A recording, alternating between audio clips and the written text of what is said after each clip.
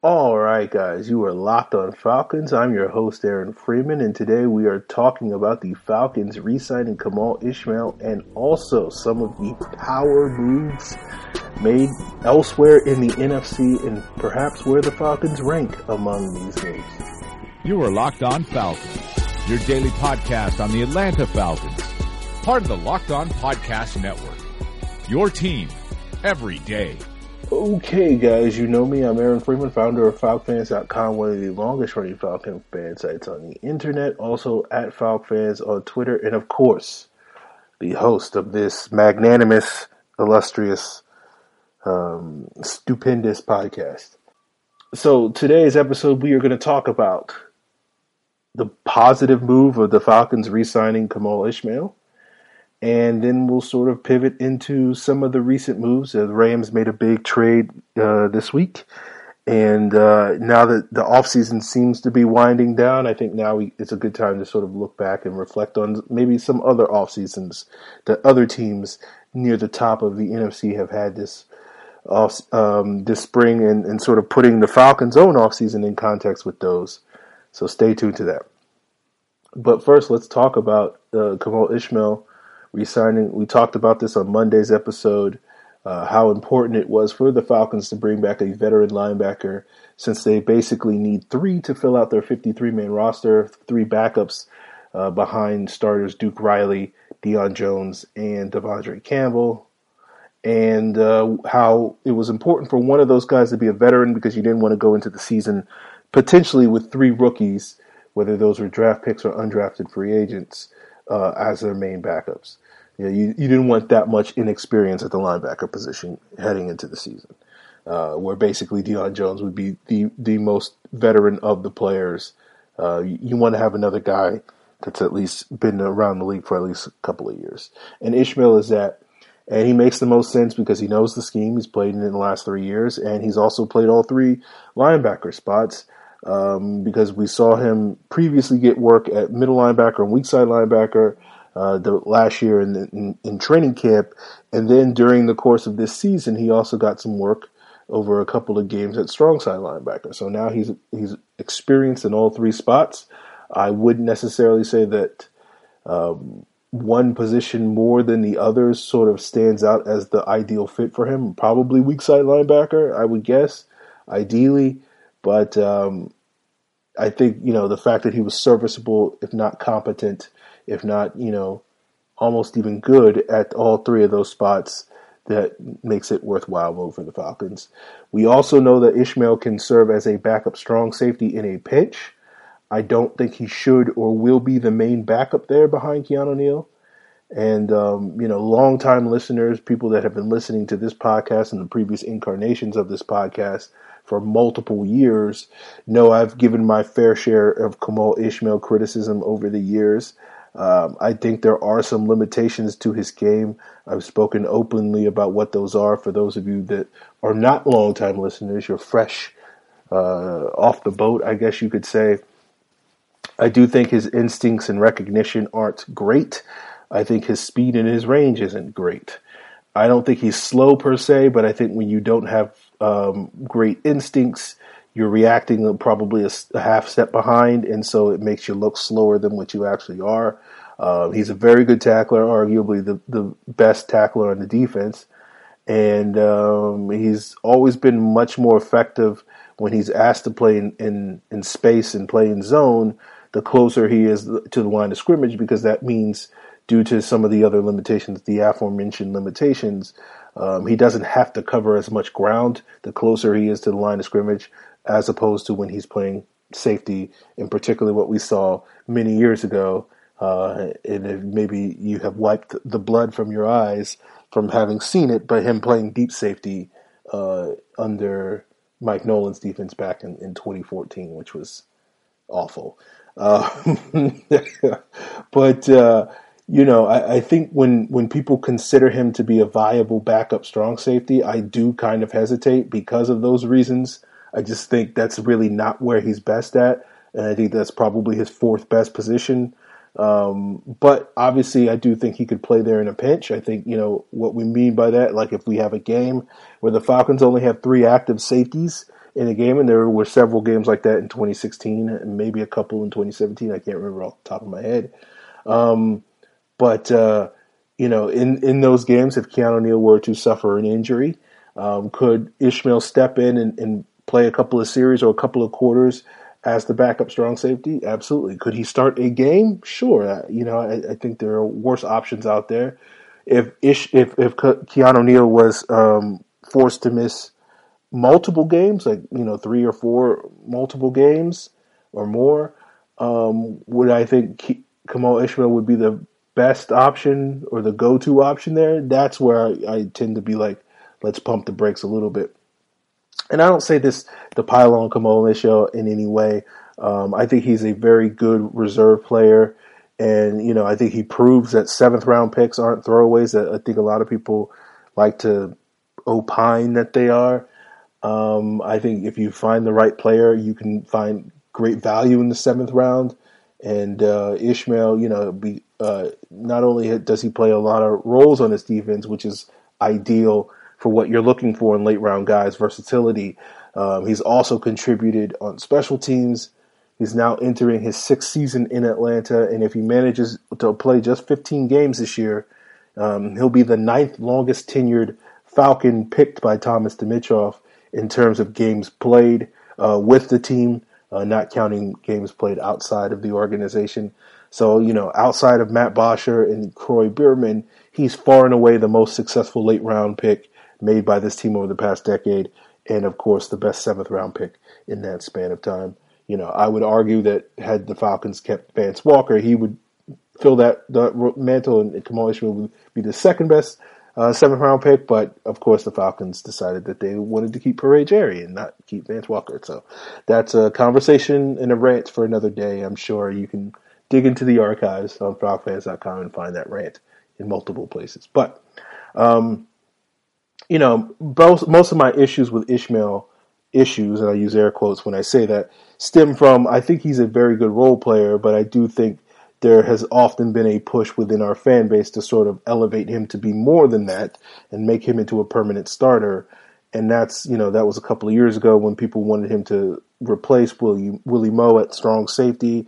And we even saw that to a certain extent last offseason before the Falcons drafted Duke Riley, where people were sort of saying, hey, why can't Kamal Ishmael be the 3rd starter? And that's where I'm always like, pump the brakes a little bit, guys. I think Ishmael is a good example of a player that I'm constantly fighting against when we talk about a handful of sort of splash plays that he has certainly made over the course of his career that certainly are deserving of praise. But, splash plays I would estimate only make up, say, like 15% of the game.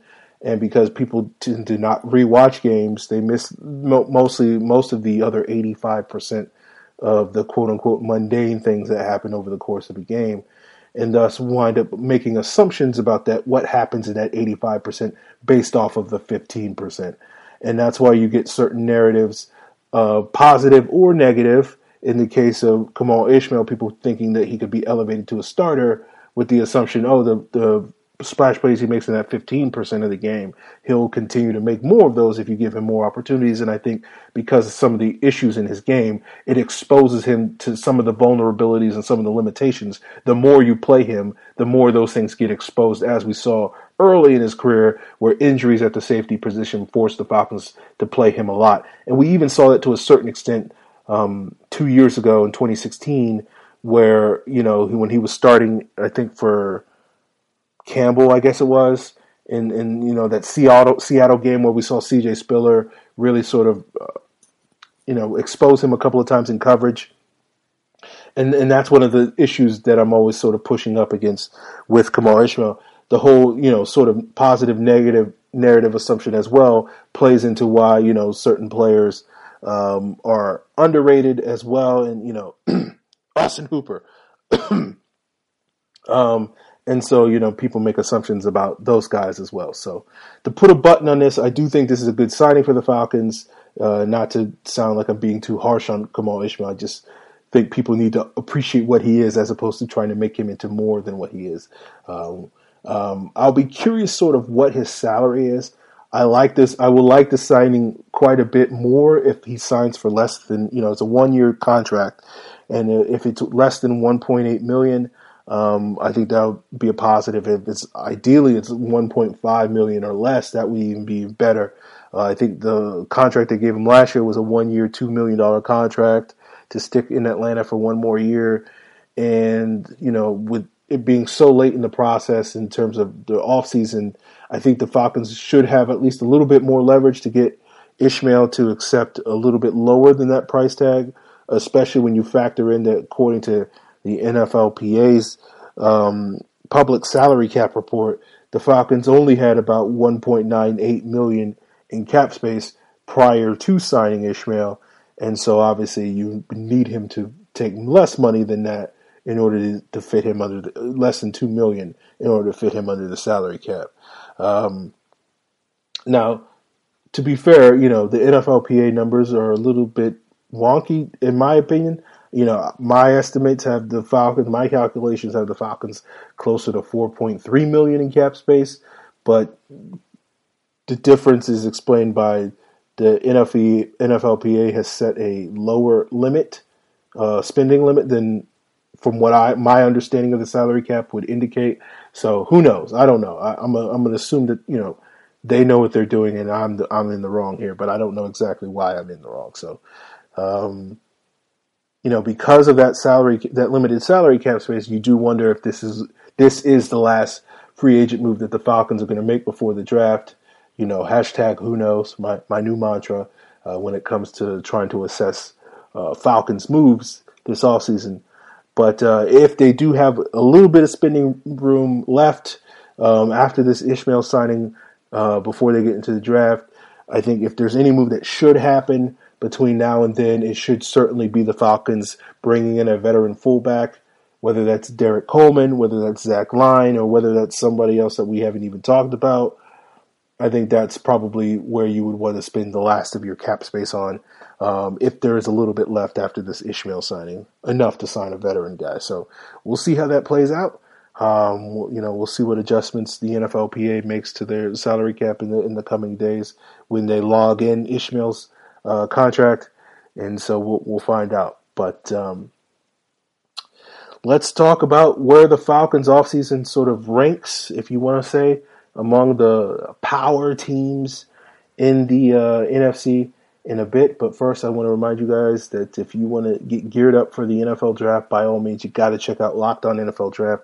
Subscribe, part of the Locked On Podcast Network, wherever podcasts can be found, of course, hosted by John Ledger and Trevor Sikkema, breaking down all the offseason moves.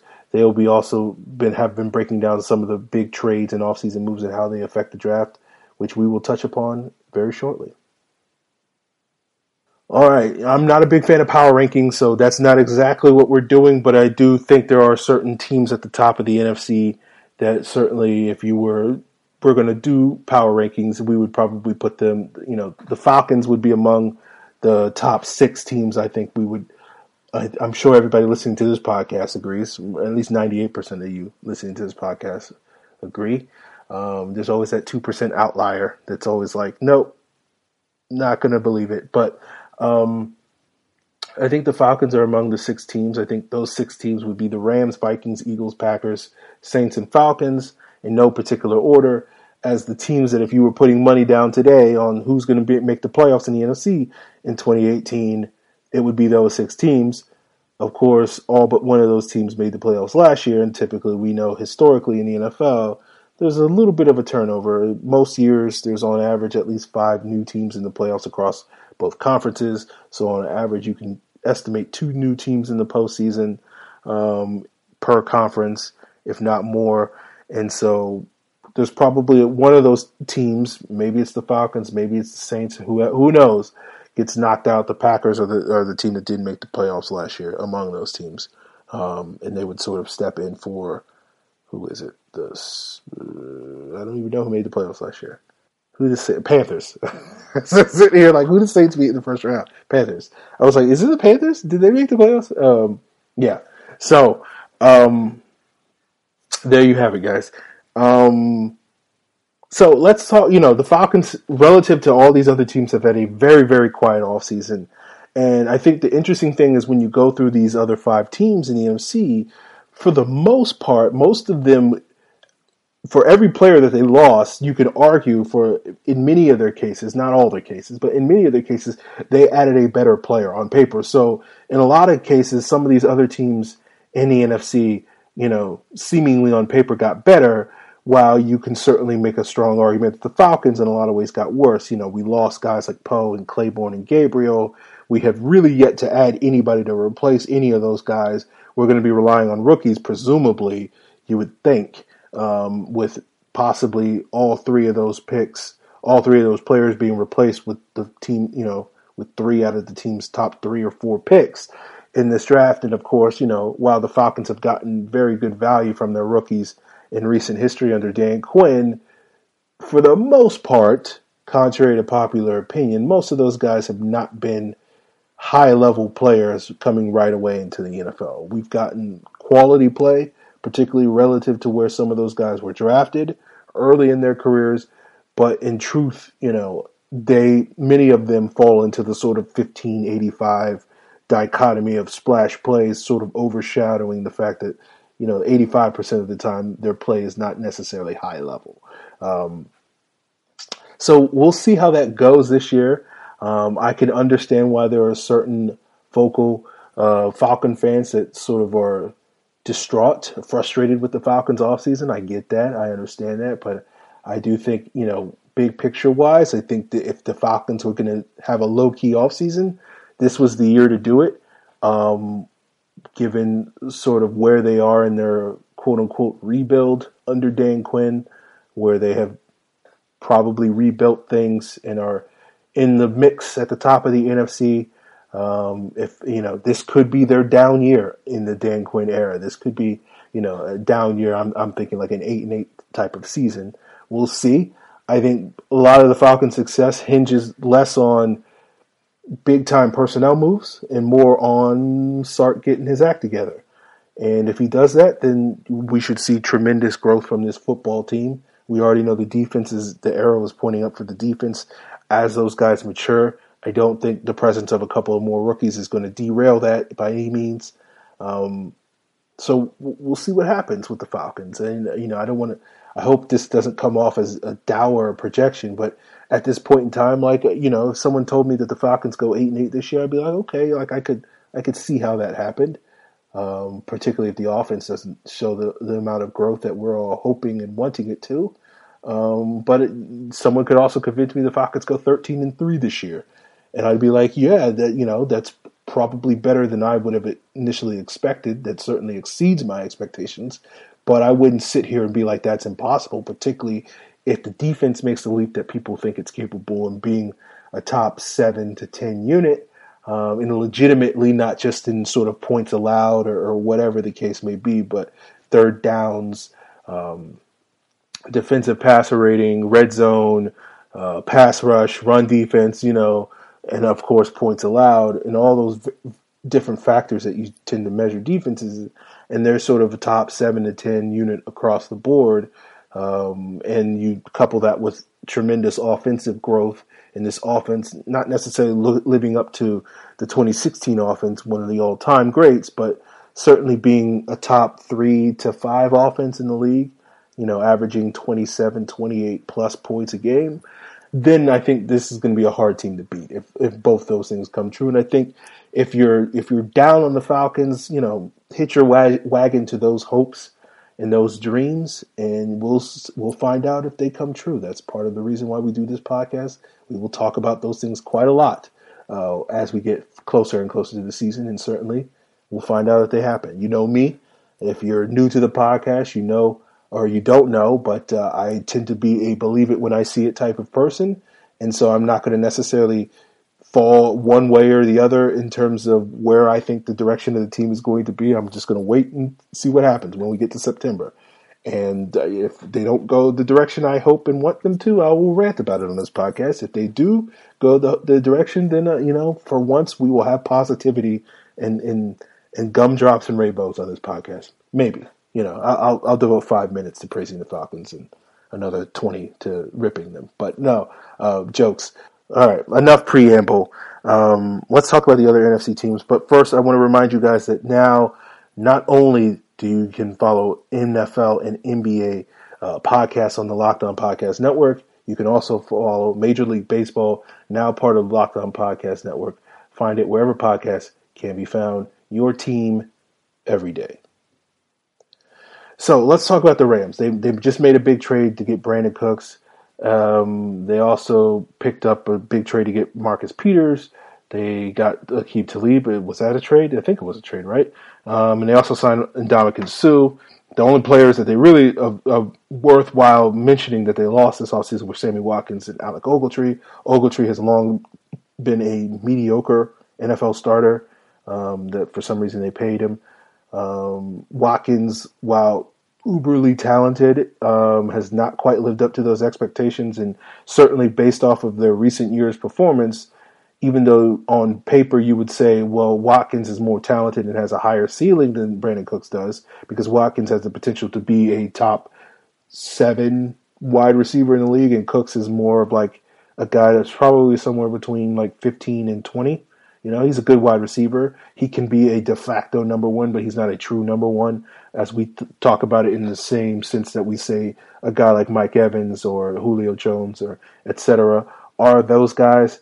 But Cooks, certainly, the point is Cooks has been much better since he's been in the league than Watkins has been.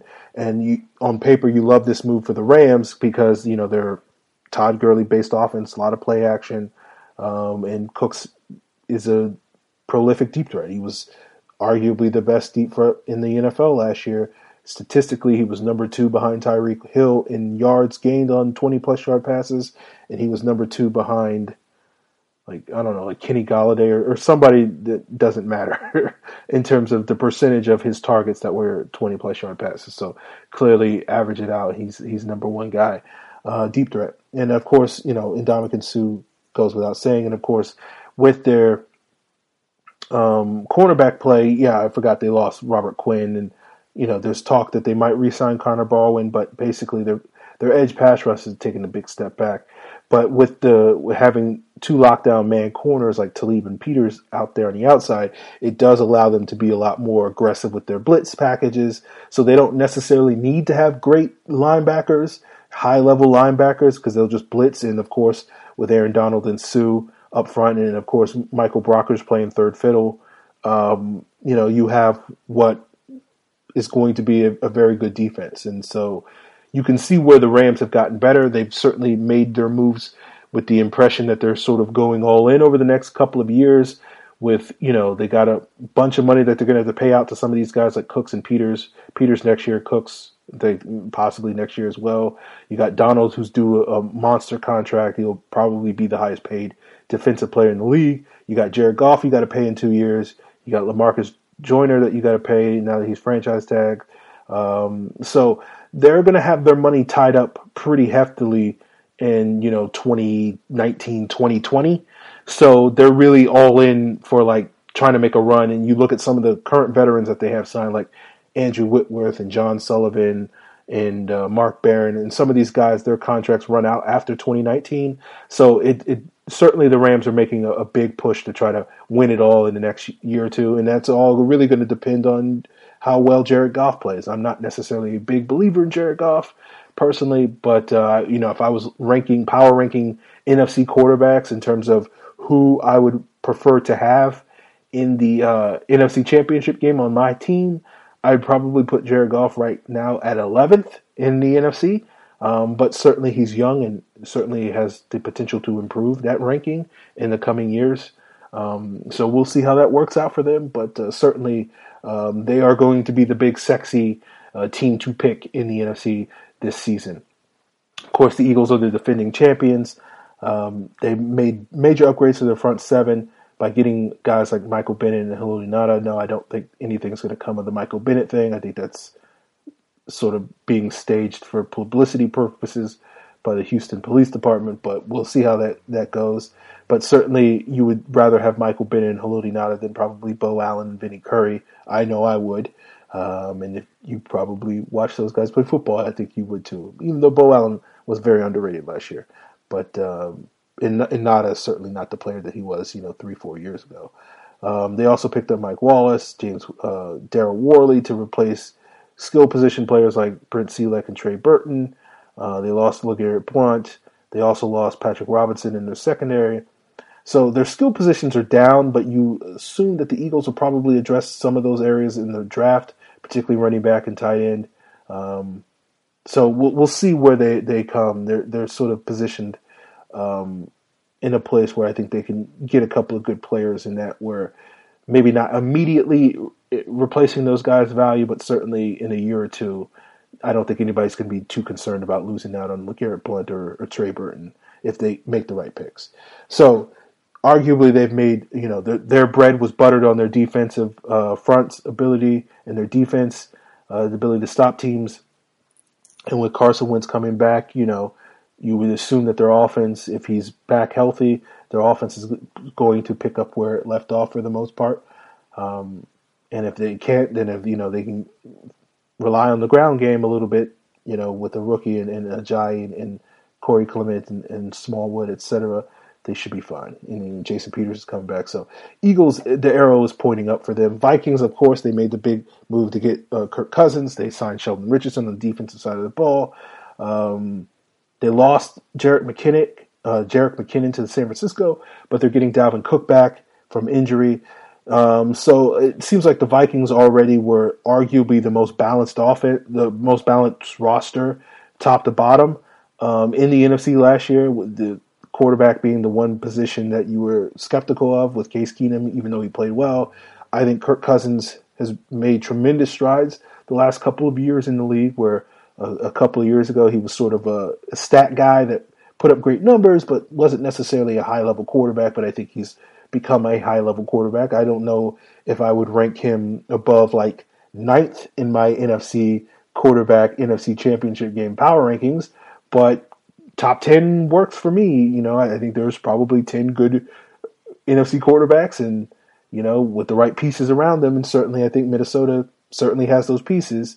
We'll see if they can sort of continue to adjust their offensive line in the draft. So there's reason to think the arrow is pointing up for them, especially, Richardson is probably one of the more underrated signings of this offseason, particularly now it's been overshadowed by bigger name guys like Sue and Bennett going elsewhere, but that's a really solid sign for Minnesota.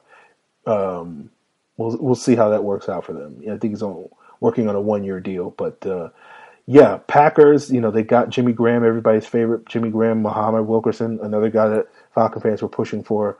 They also re-signed Tramon Williams, who's very good for, Cleveland or Houston or whoever the heck he played. I can't keep track of where Tramon Williams has been.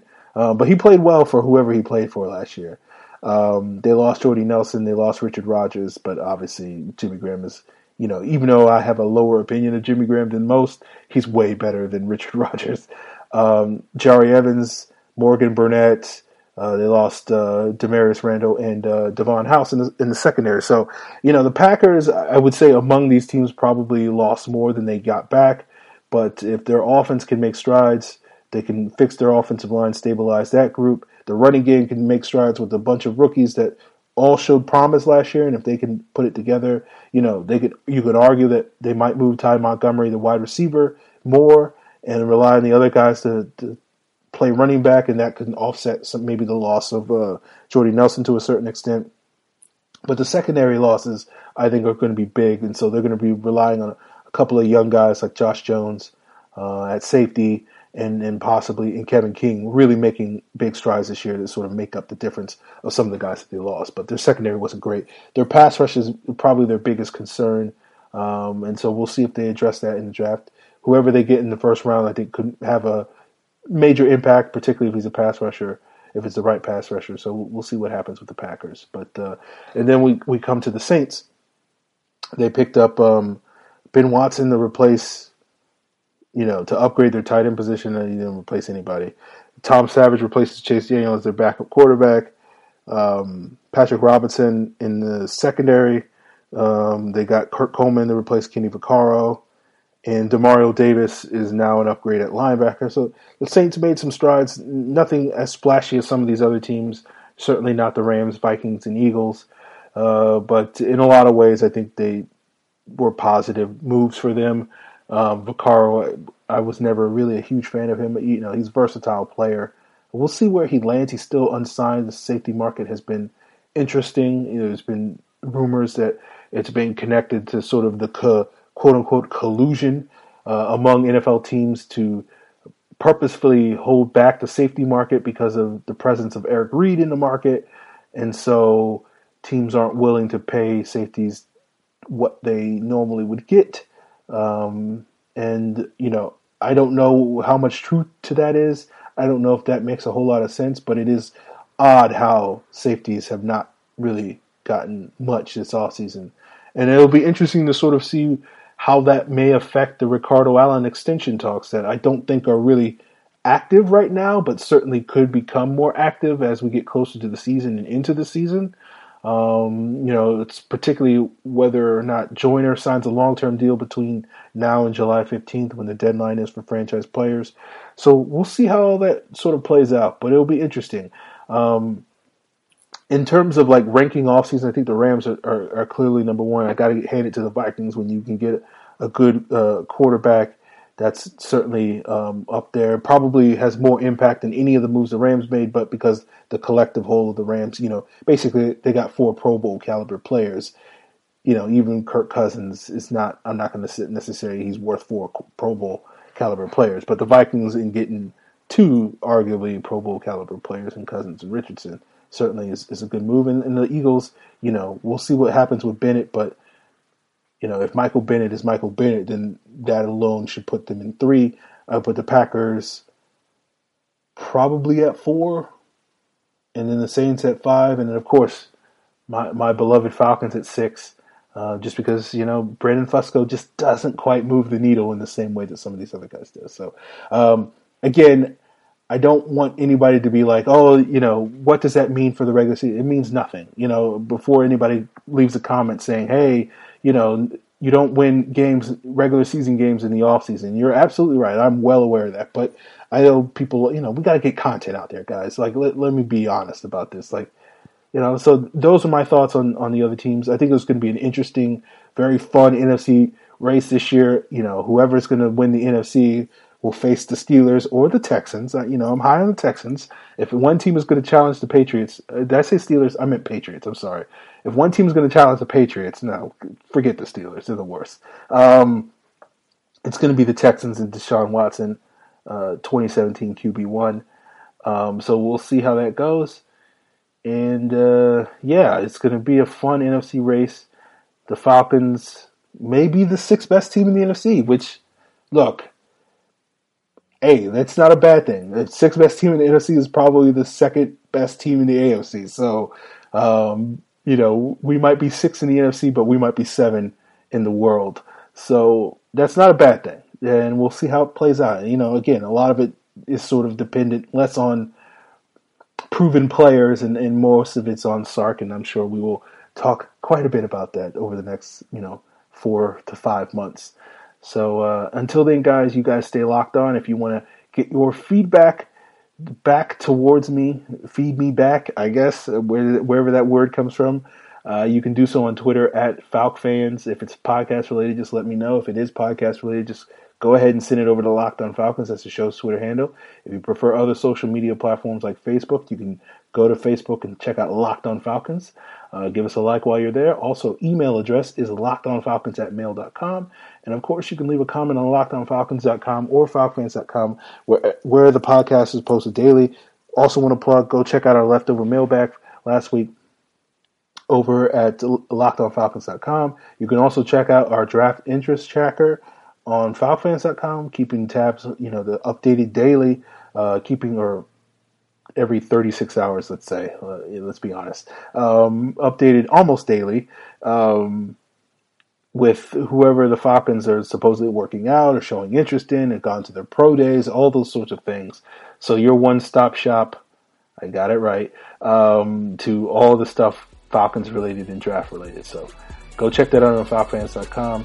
And, that's it. You are Locked On Falcons, your daily Atlanta Falcons podcast, part of the Locked On Podcast Network. Your team every day.